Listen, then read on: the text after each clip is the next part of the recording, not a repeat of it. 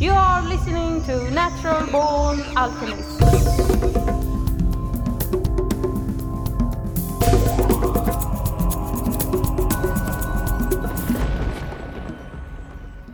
Welcome to episode number 164 of the Natural Born Alchemist podcast. My name is Alex and I'll be your host. Before we start this episode, I want to thank patron number 9, Peter S., for supporting the podcast. Yeah? You want to say something? Daddy. Do you want to support this podcast? Yeah! Go to patreon.com/naturalbornalchemist. If you become a patron, you'll be able to hear these episodes before everyone else, as well as access exclusive content. Join us at the round table of the divine mystery. Wow! Alchemy is about creating the stone, the so-called philosopher's stone. Half of the alchemical community considers this stone to be something that when you have it, you can transform any substance into gold and or heal any ailment. The other half of the alchemical community view the stone as more a state of mind, like reaching nirvana.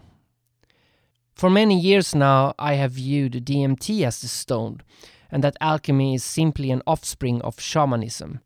This is not a view accepted that much, as far as I can tell, in the alchemical community.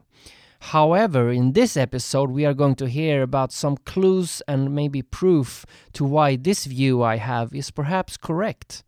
My guest today is author and Freemason P.D. Newman.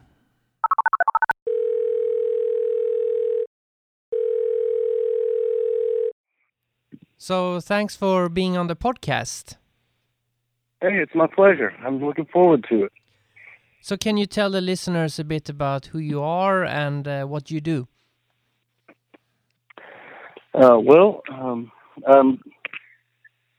Primarily, lately I've been an author, which this is my first book, Alchemically Stoned. It's my debut appearance as an author, but aside from that, what got me into writing is Freemasonry. I became a Freemason 7 years ago, and prior to that, I had extensive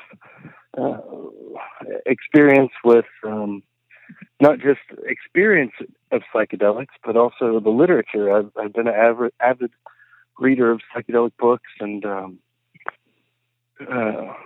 like I said, experimenting with them. And whenever I became a Mason, I had kind of set aside psychedelic research and experimentation for a time. But surprisingly, once I got inside the lodge and actually started experiencing the degrees, a lot of the symbols appeared to me to be indicative of some of those same entheogens. So, as far as who I am, that's in this context, a psychonaut, you might say, who, after getting involved with Masonry, Rosicrucianism, alchemy, and the Western mystery tradition in general, came to write a book about entheogens, about psychedelics, and the ancient mysteries, principally Freemasonry. So what was it that attracted you to Freemasonry?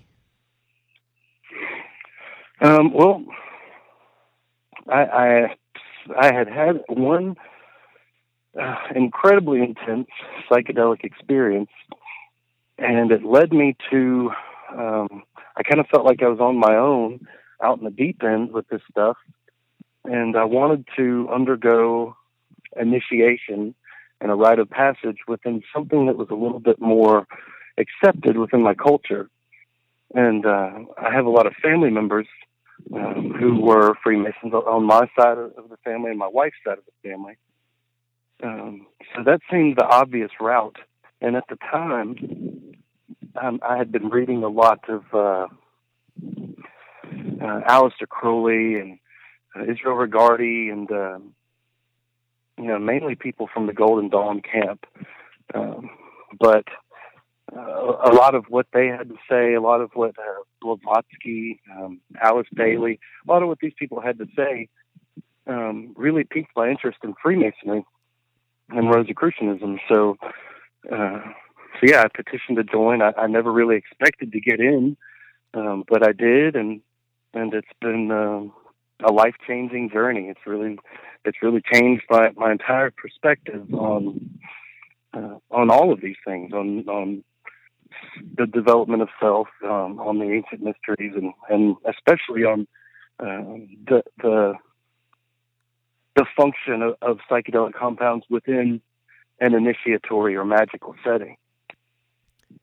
Did you have to know somebody who was a Freemason and then get invited, or how did it work? Well,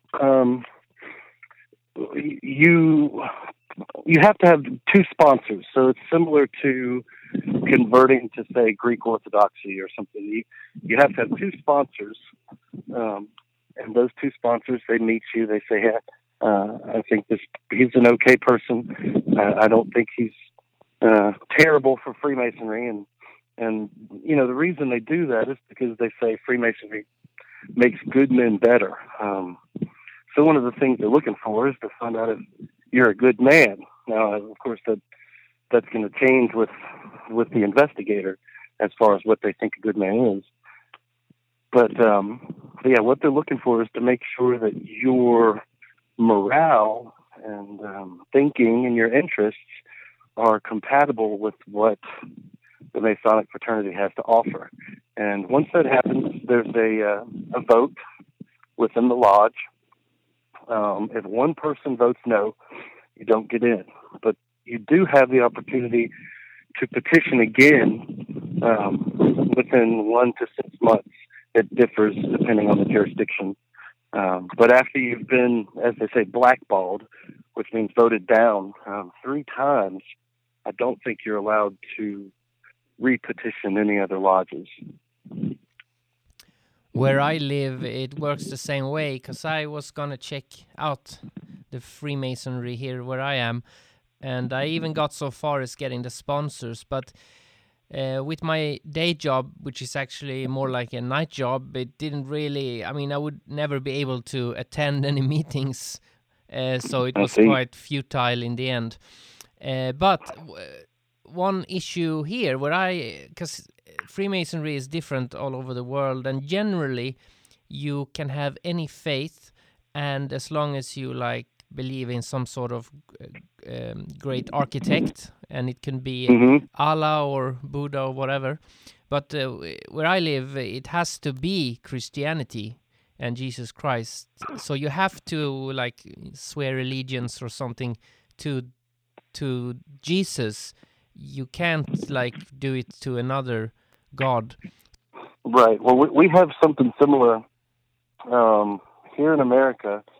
The 3 degrees of Freemasonry are open to a man of any faith, so long as he believes in the supreme being and in the immortality of the soul. The same goes for the Scottish Rite, the 33 degrees, or the 32 degrees of the Scottish Rite. The 33rd is honorary. You're not guaranteed to receive that one. But in the case of what's called the York Rite, which in a lot of the early literature is referred to as the American Rite, that's where you become a Knight Templar. And the body that confers that grade, that degree, is called a commandery. And in order to join the commandery, you also have to be a Christian. Specifically, they ask you the question, if you had to take up a sword in defense of a religion, would that religion be Christianity? And I personally, I was a member. I went through those grades, but morally, just don't agree with that. I demitted from York Rite because of that specific question. And at the time, I kind of reasoned it out and said, well, I do ascribe to Christianity and in a sort of Gnostic, while Orthodox context. I have Gnostic tendencies and I have Orthodox tendencies. But on top of that, I wouldn't take up the sword in defense of any religion. I just don't see anything positive in that entire idea. So that pushed me away in a sense from the Yorkite. But we do have that same Christian requirement. It's just not in all of Masonry. I always think it's weird that Christians that talk about taking up the sword, when one of Jesus' famous quotes is that if you live by the sword, you die by the sword. Yeah, he was, you take the Sermon on the Mount, be the peacemaker and being merciful and all these things. It's taking up a sword in any context seems to be contrary to what Jesus' message was. But then at the same time, he did say other things. I think there's one, and I might be misquoting it, but I believe the scripture says, you think I come to bring peace, but I come with fire and a sword. And so there is a kind of an idea of a destructive kind of element. We also saw that with the way he attacked the bankers in the temple. But overall, when you look at the Beatitudes, which I personally see as being the heart of the Christian message, yeah, the sword seems wholly alien. So I know Rosicrucianism can be traced not that far back into the past, but there's like organizations like Amorc that claim to come all the way straight back to ancient Egypt, which I doubt, but Freemasonry is much older than Rosicrucianism, right? And how far can it be traced, or before before it becomes fuzzy? Masonry, as we know it, came about in the 1700s. But that's Masonry, what we call speculative Masonry. Prior to that, what they call operative Masonry goes back much further with the Masonic guilds, who met. They were given permission to meet in secret for the purpose of preserving the mysteries of building. And this was done to ensure that anyone who you would hire to build a house or a church was actually skilled in the art of building. So, if they weren't, you run the risk of the edifice collapsing on the congregants, on the families. So, in order to preserve these mysteries for actual Masons, the Masons were granted the right to meet in secret. And it wasn't until the philosopher and alchemist Elias Ashmole, it wasn't until he was initiated by the guild that Freemasonry started initiating men who weren't, as you say, operative Masons. They're not building anything physical. After that point, what's being built is more spiritual, more on the spiritual plane. But Rosicrucianism, it originates with what they call the Rosicrucian Manifestos, and they appeared in the 17th century.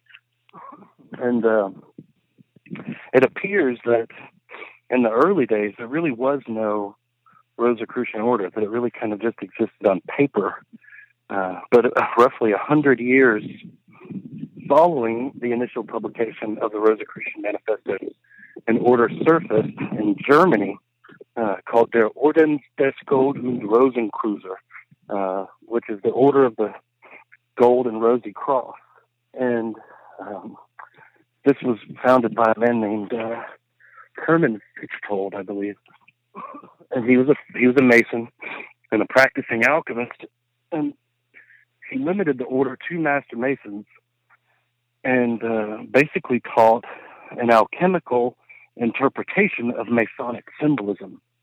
And that order, as I understand it, became so popular that it was essentially shut down by Grand Lodge Freemasonry because so many members stopped attending Masonic meetings and just attended the Gold and Rosy Cross meetings. So it eventually, like I said, was officially closed. But then later on in the 19th century, the it was kind of reestablished by a group called SRIA, which is Societas Rosicruciana in Anglia. And it was this group that eventually gave way to the Hermetic Order of the Golden Dawn. The Rosicrucian, any claims to Rosicrucianism are already a bit hairy, because originally there appears to have been no real order, but there are plenty of groups that popped up and established themselves and did their best to operate within a context that they considered Rosicrucian, which was essentially Christian mysticism, heavy leanings toward alchemy, and Kabbalah eventually became an essential element. This the beginning of Rosicrucianism actually predates Masonry as a speculative order. But Masonry itself as the speculative practice under the United Grand Lodge of England and the Premier Grand Lodge of England, both of those would, on the other hand, predate Rosicrucianism as an actual functioning order, if that makes sense. Do you think there's any operative Masons left? I mean, do architects and construction workers join these days? Oh, well, men from all practices join, and there are definitely operative Masons who become Freemasons simply out of tradition. But any professional bricklayer, we might call an operative Mason. And there's also a branch of speculative Masonry that's called the operative Masons that's been established since the establishment of the Grand Lodge. There's still a thing we would call operative Masonry within Masonry. But as far as a Masonic guild existing that's actually operative, that goes in and builds things, no, I haven't seen anything like that. But who knows? There could be. I imagine that operative Masons maybe, don't they have like a higher status somehow because they actually know how to do masonry as well? Well, the thing is that there haven't been operative Masonic guilds in that sense since the establishment of speculative Masonry.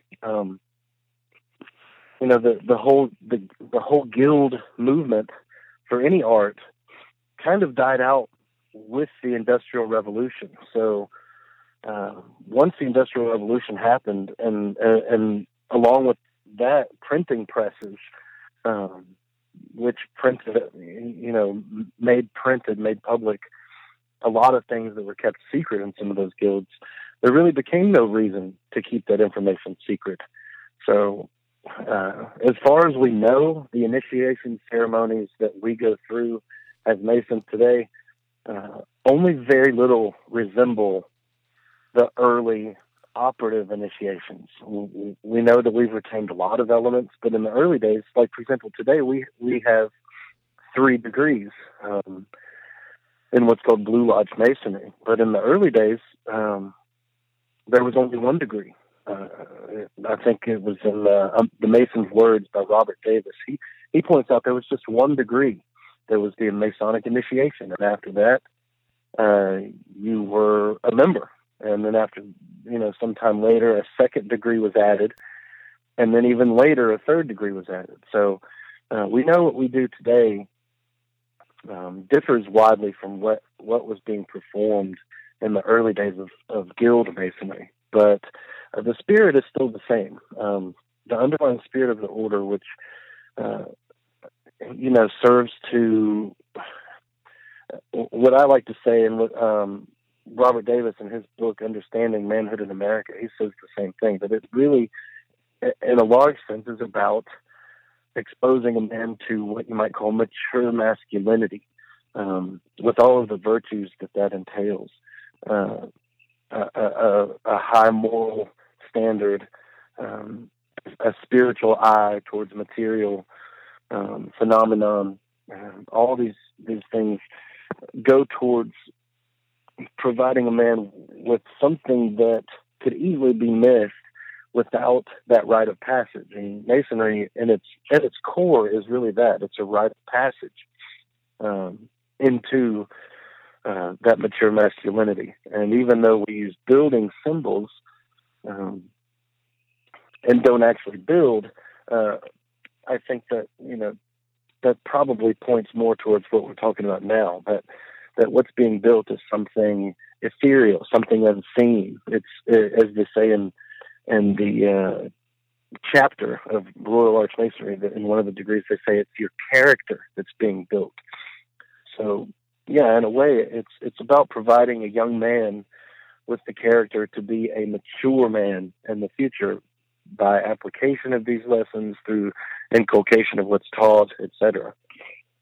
So how is the view on drugs in Masonry? Because, I mean, if you have an interest in psychedelics, is that acceptable, or do you have to keep it quiet? Well, yeah, I didn't let anyone know when I petitioned that I was into researching psychedelics. But at the same time, when I joined, I wasn't really researching them. I had set them aside for a while, just for the purpose of pursuing Freemasonry and initiation within a context that wasn't so taboo or so, just like I said, in the deep end.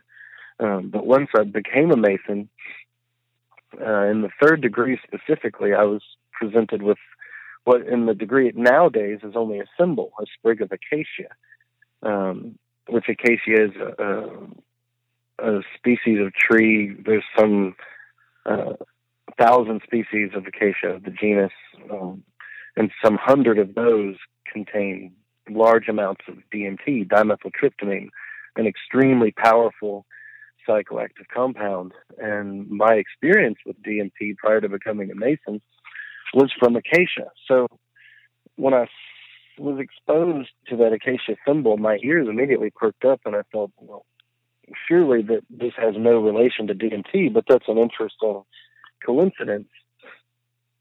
And as time went by, I started reading every early Masonic ritual I could from different countries, and then finally stumbled upon Cagliostro's Egyptian Rite of Freemasonry, wherein he specifically has his candidates drinking a concoction of acacia. And he tells them that when they're drinking it, he says, what you're drinking is the Philosopher's Stone and the Lapis Philosophorum. And he said it's been prepared from the acacia, which is the primal matter. And you being familiar with alchemy, you know the prima materia, the primal matter, is the always unnamed mysterious substance that's found in nature, from which, through the alchemist's art, can be prepared the Lapis Philosophorum, the Philosopher's Stone. So for the first time,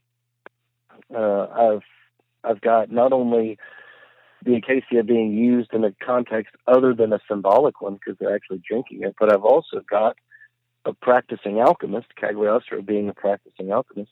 I've also got a practicing alchemist declaring outright what the prima materia is and what is prepared from it. And of course, when you extract, or in alchemical terminology, when you produce DMT from the acacia, what you get is a salt, which literally looks like tiny crystals, like a tiny rock.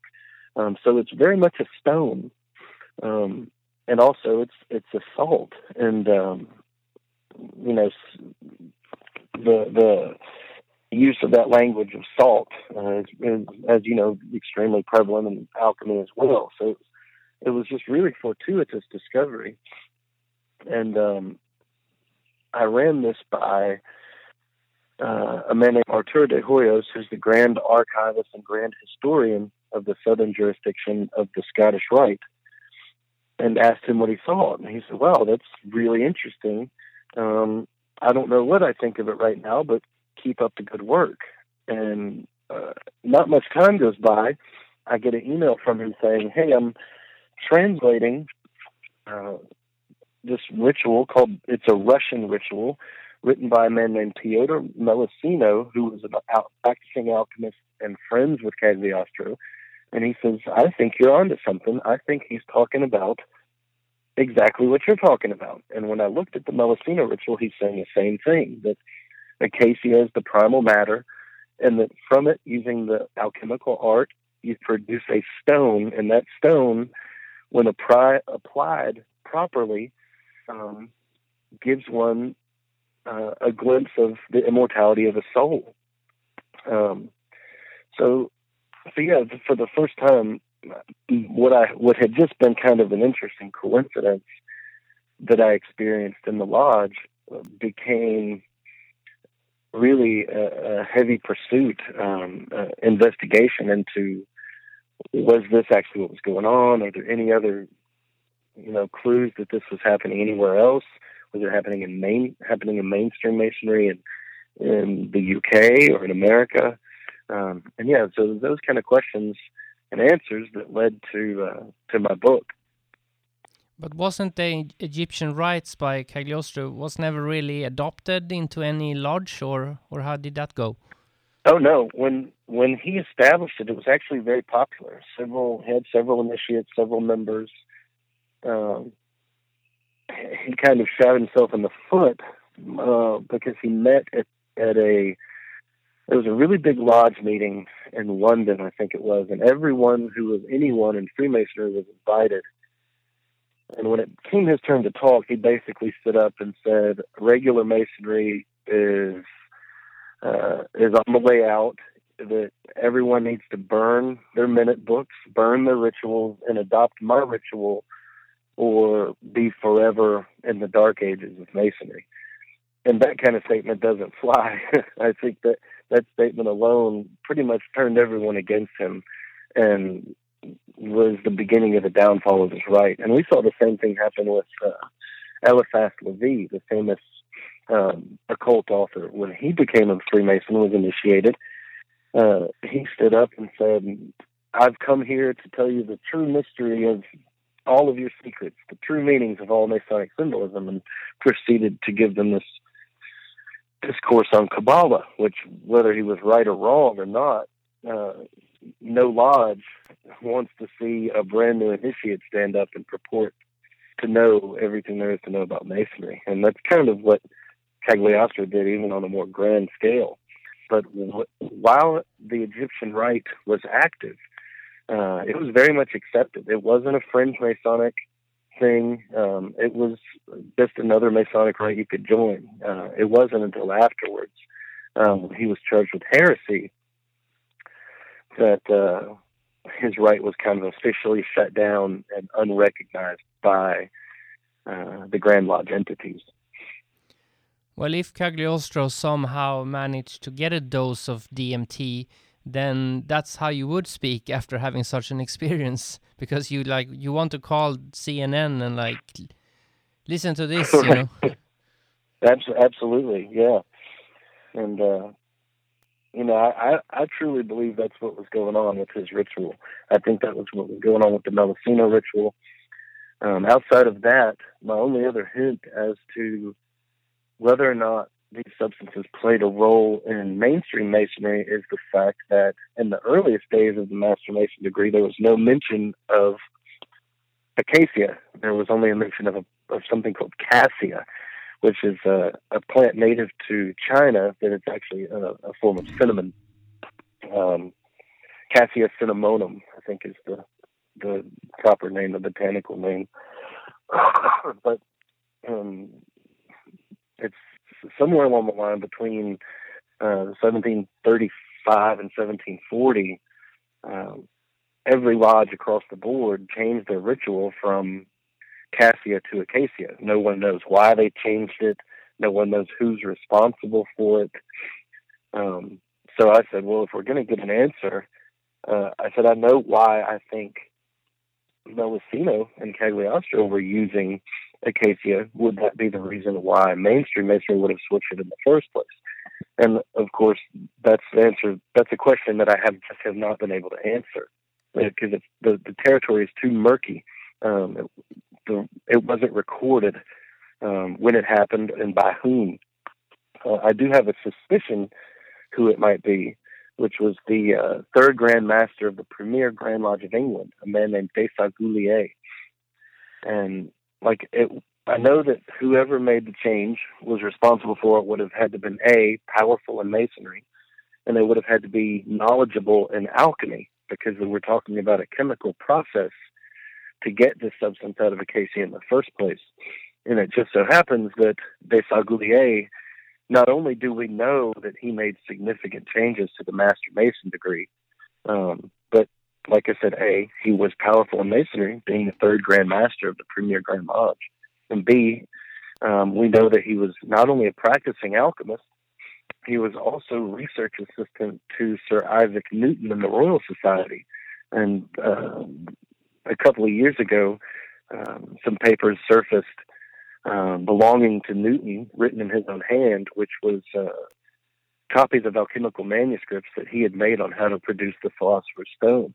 And there was always speculation that Newton was a practicing alchemist, but this was really the first time that we had actual proof. So yeah, these were guys that were practicing alchemy, that were knowledgeable in alchemy. So yeah, Desaguliers, I think, would be the best candidate, but that's just my speculation.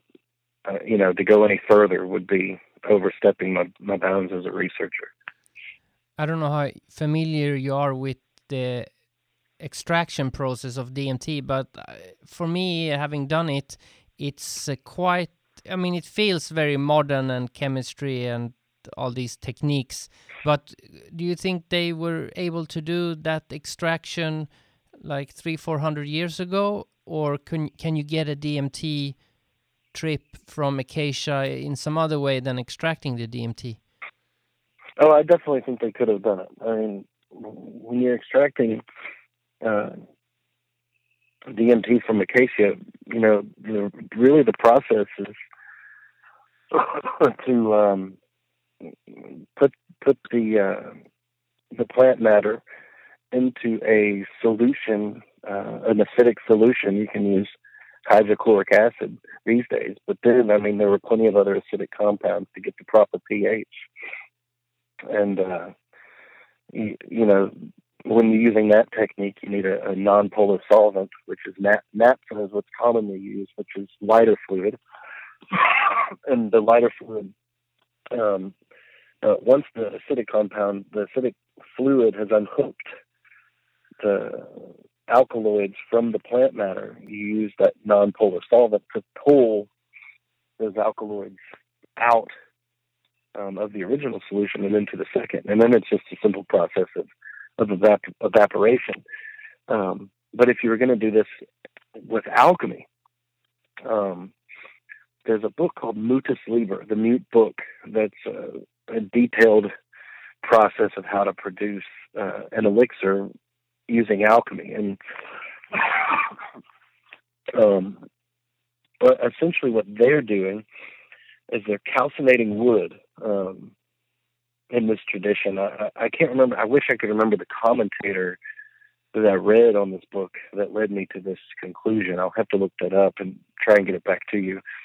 But essentially what he says is the first thing is to calcinate wood, which is to burn it until it's a white ash. And then this ash, once taken, is spread out on a dish, a glass dish, and set overnight in the grass, about 2 inches off the ground. So it would be set on little wooden pegs or whatnot, about 2 inches off the ground, and left overnight to acquire dew. Once it acquires dew, this becomes an extremely caustic fluid that's called oleum salus, or oil of the sun. And this would be the original fluid by which to unhook those alkaloids. And of course, you'd need something else to pull it out. And there's two different ways you could do that. One is with wine or cognac, and another is with oil, which takes the place of that non-polar solvent. I've also read a mixture of wine and oil to help pull it out. The J. Eric Laporte, he's actually done this. He's a practicing alchemist that has a retreat, I believe it's in Thailand, where he offers alchemically produced DMT to um, his what's the word? His customers, I guess you'd call them, his clients. But he pulls the DMT out from this olein solace using oil, and then out from the oil using wine, and it's that wine that's eventually drunk. And he does this without an MAOI.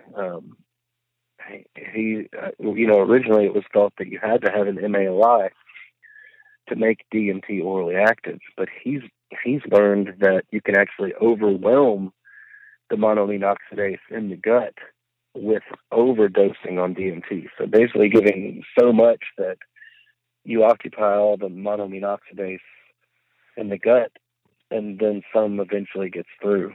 And that's how he's doing it. He recently published 2 books, Keys to the Kingdom of Alchemy and one other, which I highly recommend. And you can also find his work on academia.edu, where he discusses this same technique I'm talking to you about right now, Eric J. Laporte. But so we definitely know that it could be produced in what you might call a primitive alchemical setting, without necessitating things like hydrochloric acid and naphtha.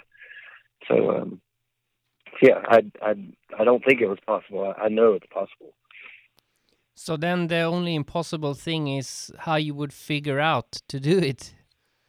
Right. That's exactly right. And as I'm sure you know, alchemy was largely a DIY process, a do-it-yourself process. There were plenty of alchemical manuscripts, but they were written in such code, even if you did have a teacher, there's no guarantee that teacher even speaks that same language. All these alchemists had their own kind of approach to the mystery.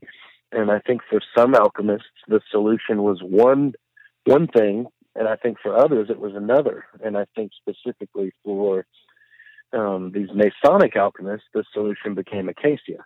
Now, why and how, that is a total mystery. But it's equally mysterious as how the Amazonians in the Amazon basin, out of 40,000 plant species, how they could find 2 that work together to produce ayahuasca. The odds are something like 1 in 800 million.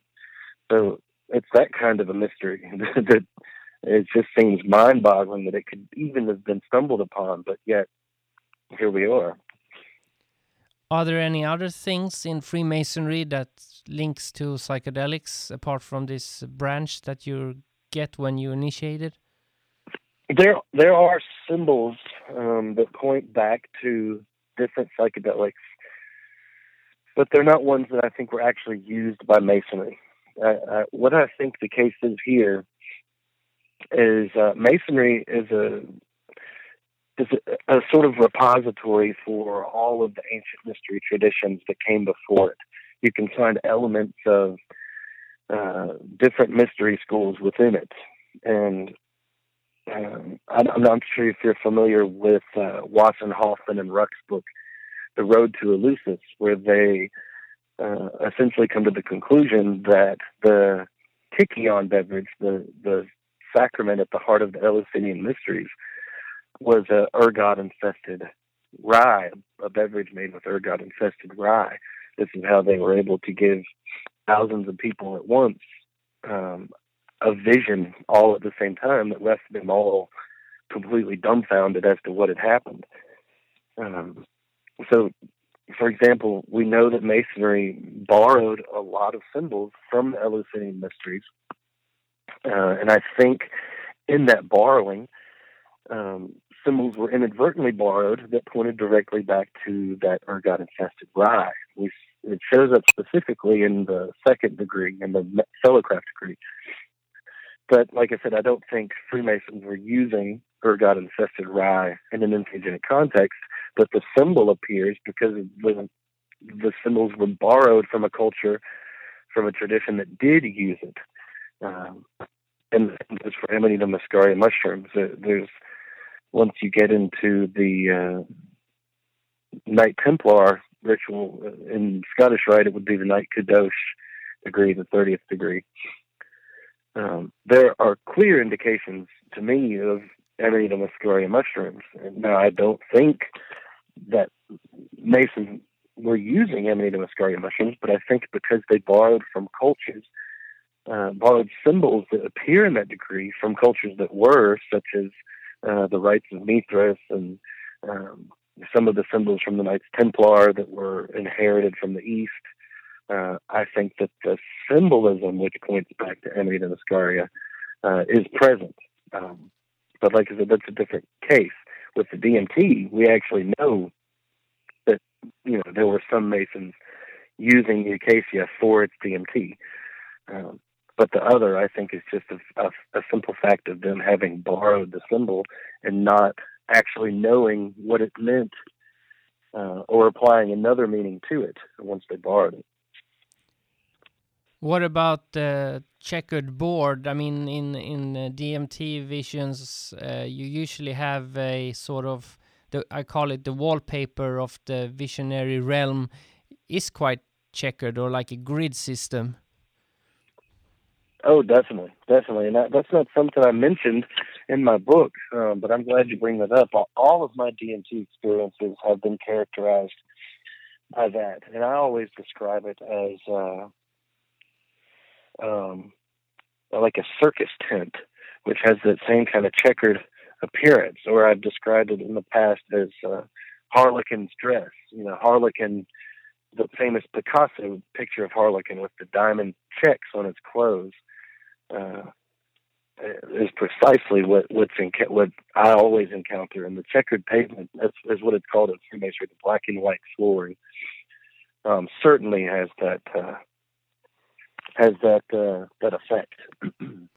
I'm sure you're familiar with the concept of like the cosmic joke that many people who do psychedelics might get a sense of, that you shouldn't take anything seriously and everything is a joke, not meaning that it's not meaningful, but that it's some sort of like cosmic trickster. And when you, particularly with DMT, when you use that, you see these jokers, because I also have seen these beings that are in the realm, or are in the archetype of like a Joker or Harlequin or that kind of vibe. Yeah, definitely. The entities that appear have a certain mischievous air about them, and McKenna was always quick to note that. When you think about alchemy itself, at the heart of alchemy was one figure over and over, and that was Hermes, Mercury. And Mercury is, in a large sense, a trickster deity. Whenever you talk about the function of Mercury in alchemical work, Mercury is the one that screws the alchemist up. He's the one that introduces problems that you didn't see, that makes the experiment or the operation not work. So there's, he's definitely prevalent, and I mean, I don't know of an alchemical tradition that doesn't make special mention or notice of Hermes or Mercury or Trismegistus in all of his different forms. But yeah, he's got that same trickster element, and that may have something to do with the predominance of those trickster entities. McKenna called them self-transforming machine elves, and I see them as they kind of had the vibe of like carnival folk. Like you've gone to this cosmic carnival where all of the people who run the carnival, all the carnies, are these little magical, mischievous trickster entities that want nothing but your attention. That's another sense you get, is that they really want you to pay attention, really want you to take note of what's happening. And maybe it does have to do with just recognition of that cosmic joke. That's a hallmark of a lot of different psychedelic experiences, that life is so intense and so much of a struggle, and then once once the veil is rent and you're really on the other side and in that entheogenic state, you realize that it's all for fun.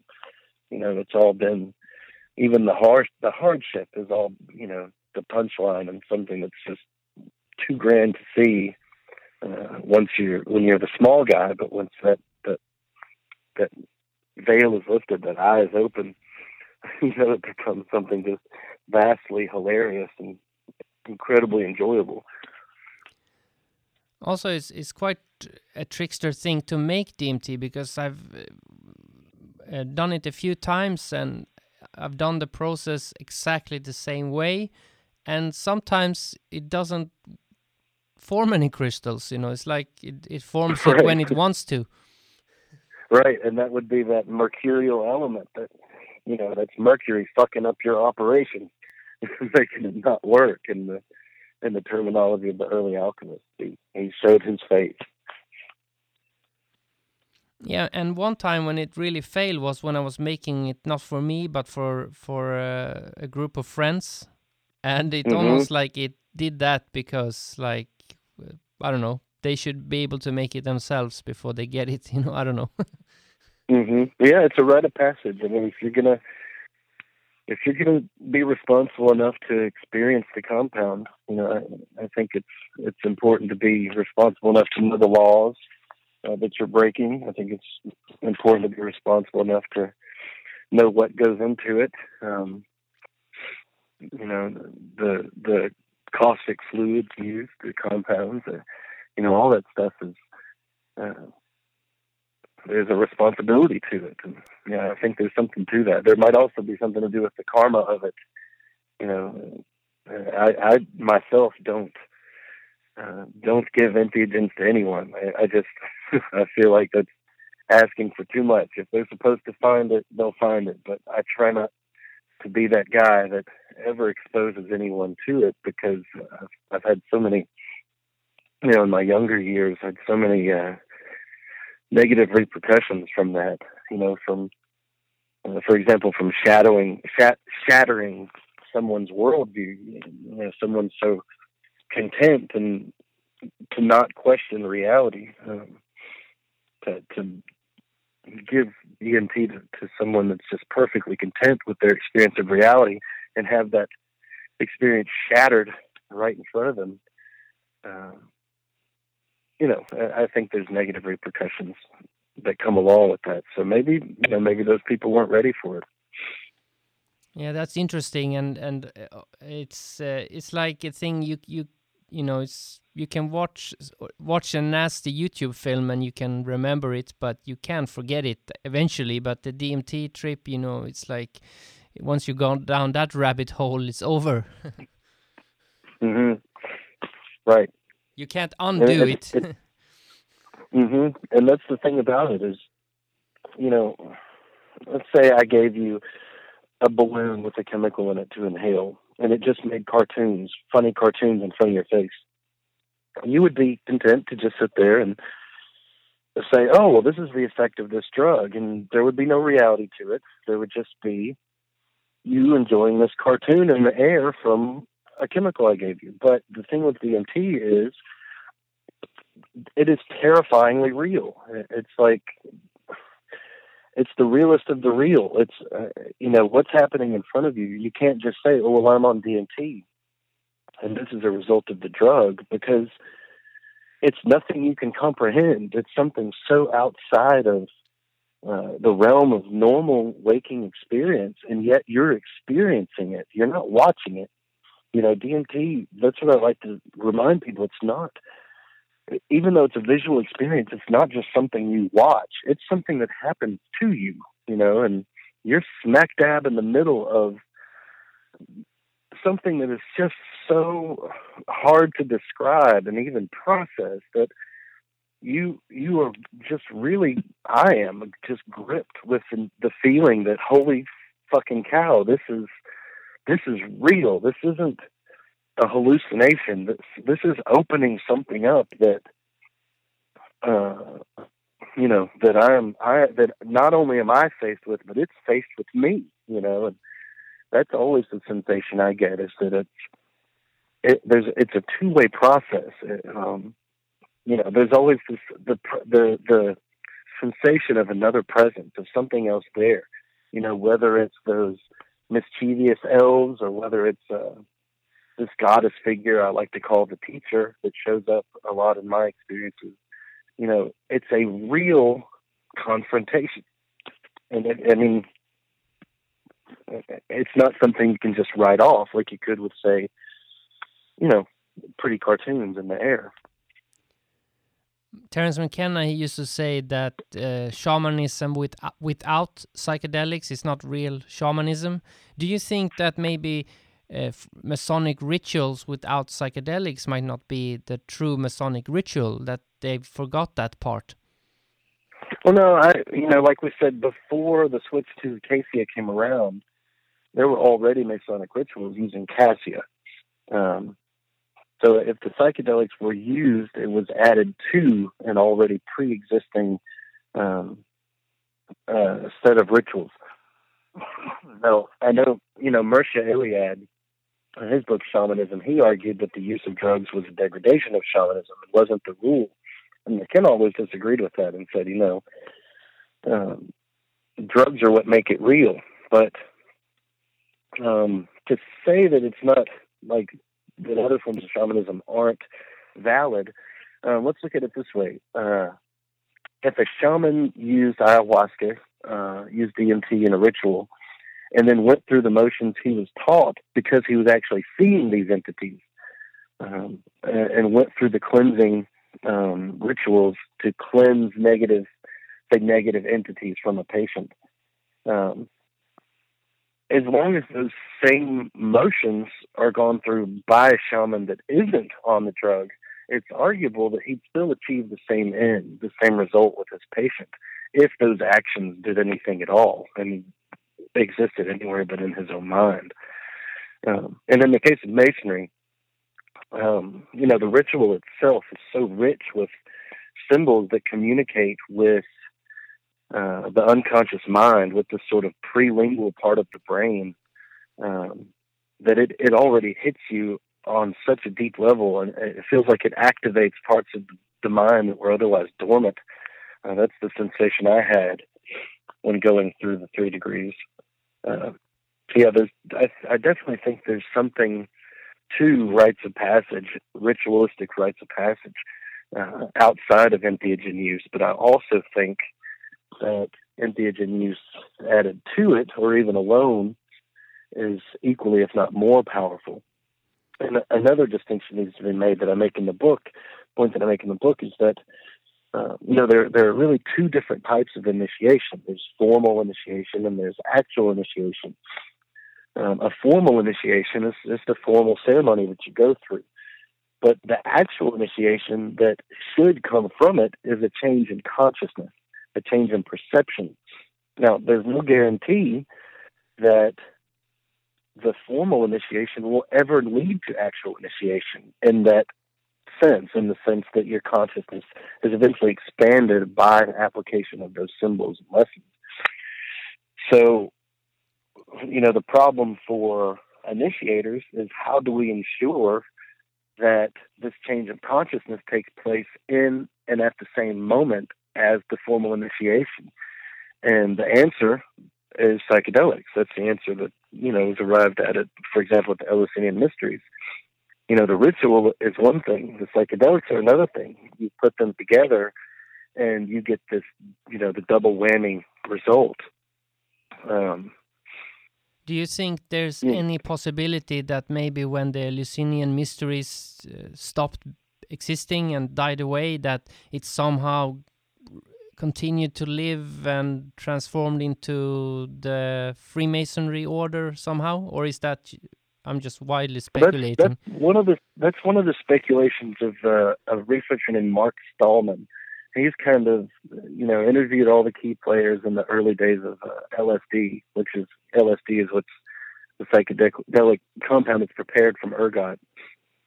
And his suspicion is that, LSD, ergot, we should say, because it wasn't LSD until Hoffman just, worked with it again in 1943, I think it was, maybe earlier. But yeah, he believes that certain people who were aware of it kept the secret and, essentially formed a monastic order that studied it, which would be the Order of St. Anthony, which was a group of monks that studied and treated what they called St. Anthony's fire, which was ergot poisoning, which was a pretty fairly common problem. People eating ergot infested grains, breads.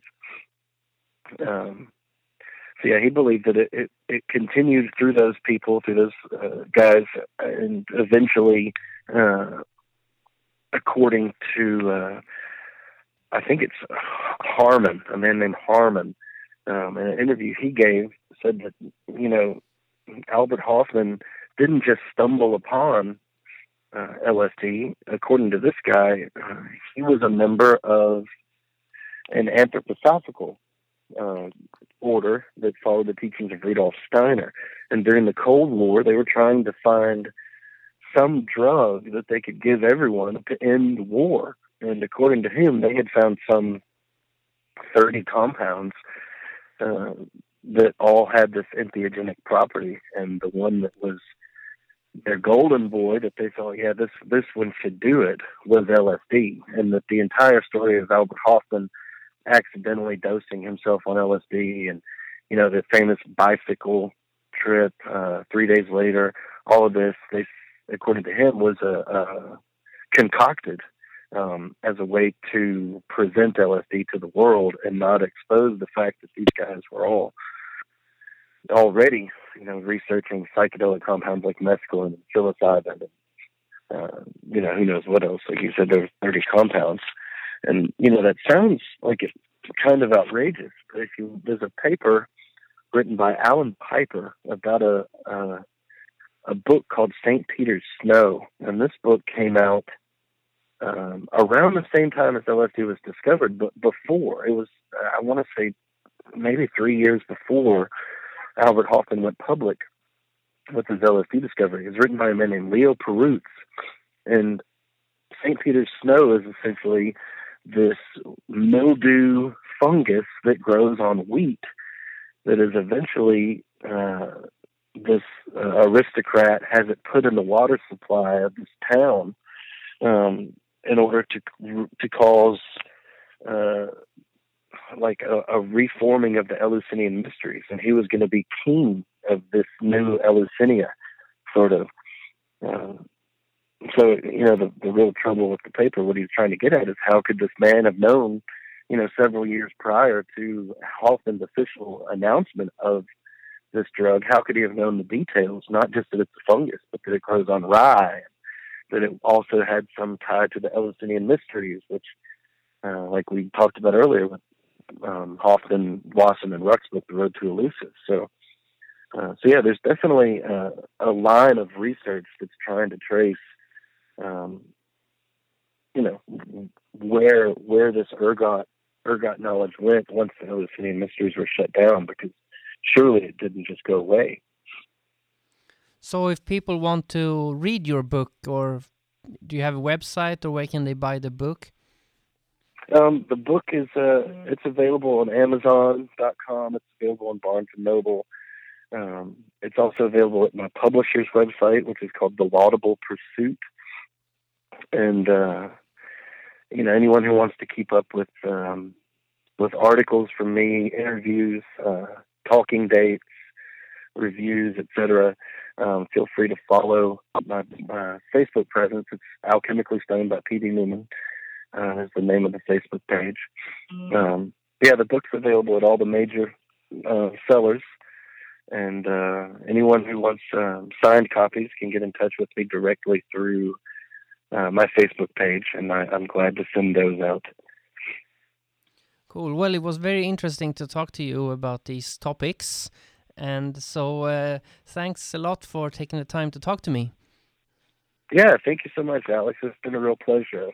You asked a lot of great questions, and I think we covered a lot of territory that I actually haven't touched upon in previous interviews. Make sure you get the book Alchemically Stoned, The Psychedelic Secret of Freemasonry by P.D. Newman. I will also post links to his Facebook page in the program notes on naturalbornalchemist.com. I don't know about you, but this was for me one of the most interesting discussions I've had so far in this podcast series. Now stand up and move your ass to the track Aztec from the album Mayatastic by Nameless Archive. Go to namelessarchive.com if you want to hear more. And please leave a nice review on iTunes, become a Patreon, and like the podcast in social media. And if you have any questions that you want me to discuss in future podcast episodes, just send them in. Contact form can be found on naturalbornalchemist.com. Next Sunday, I'm going to be talking about trips. Freedom is in the mind.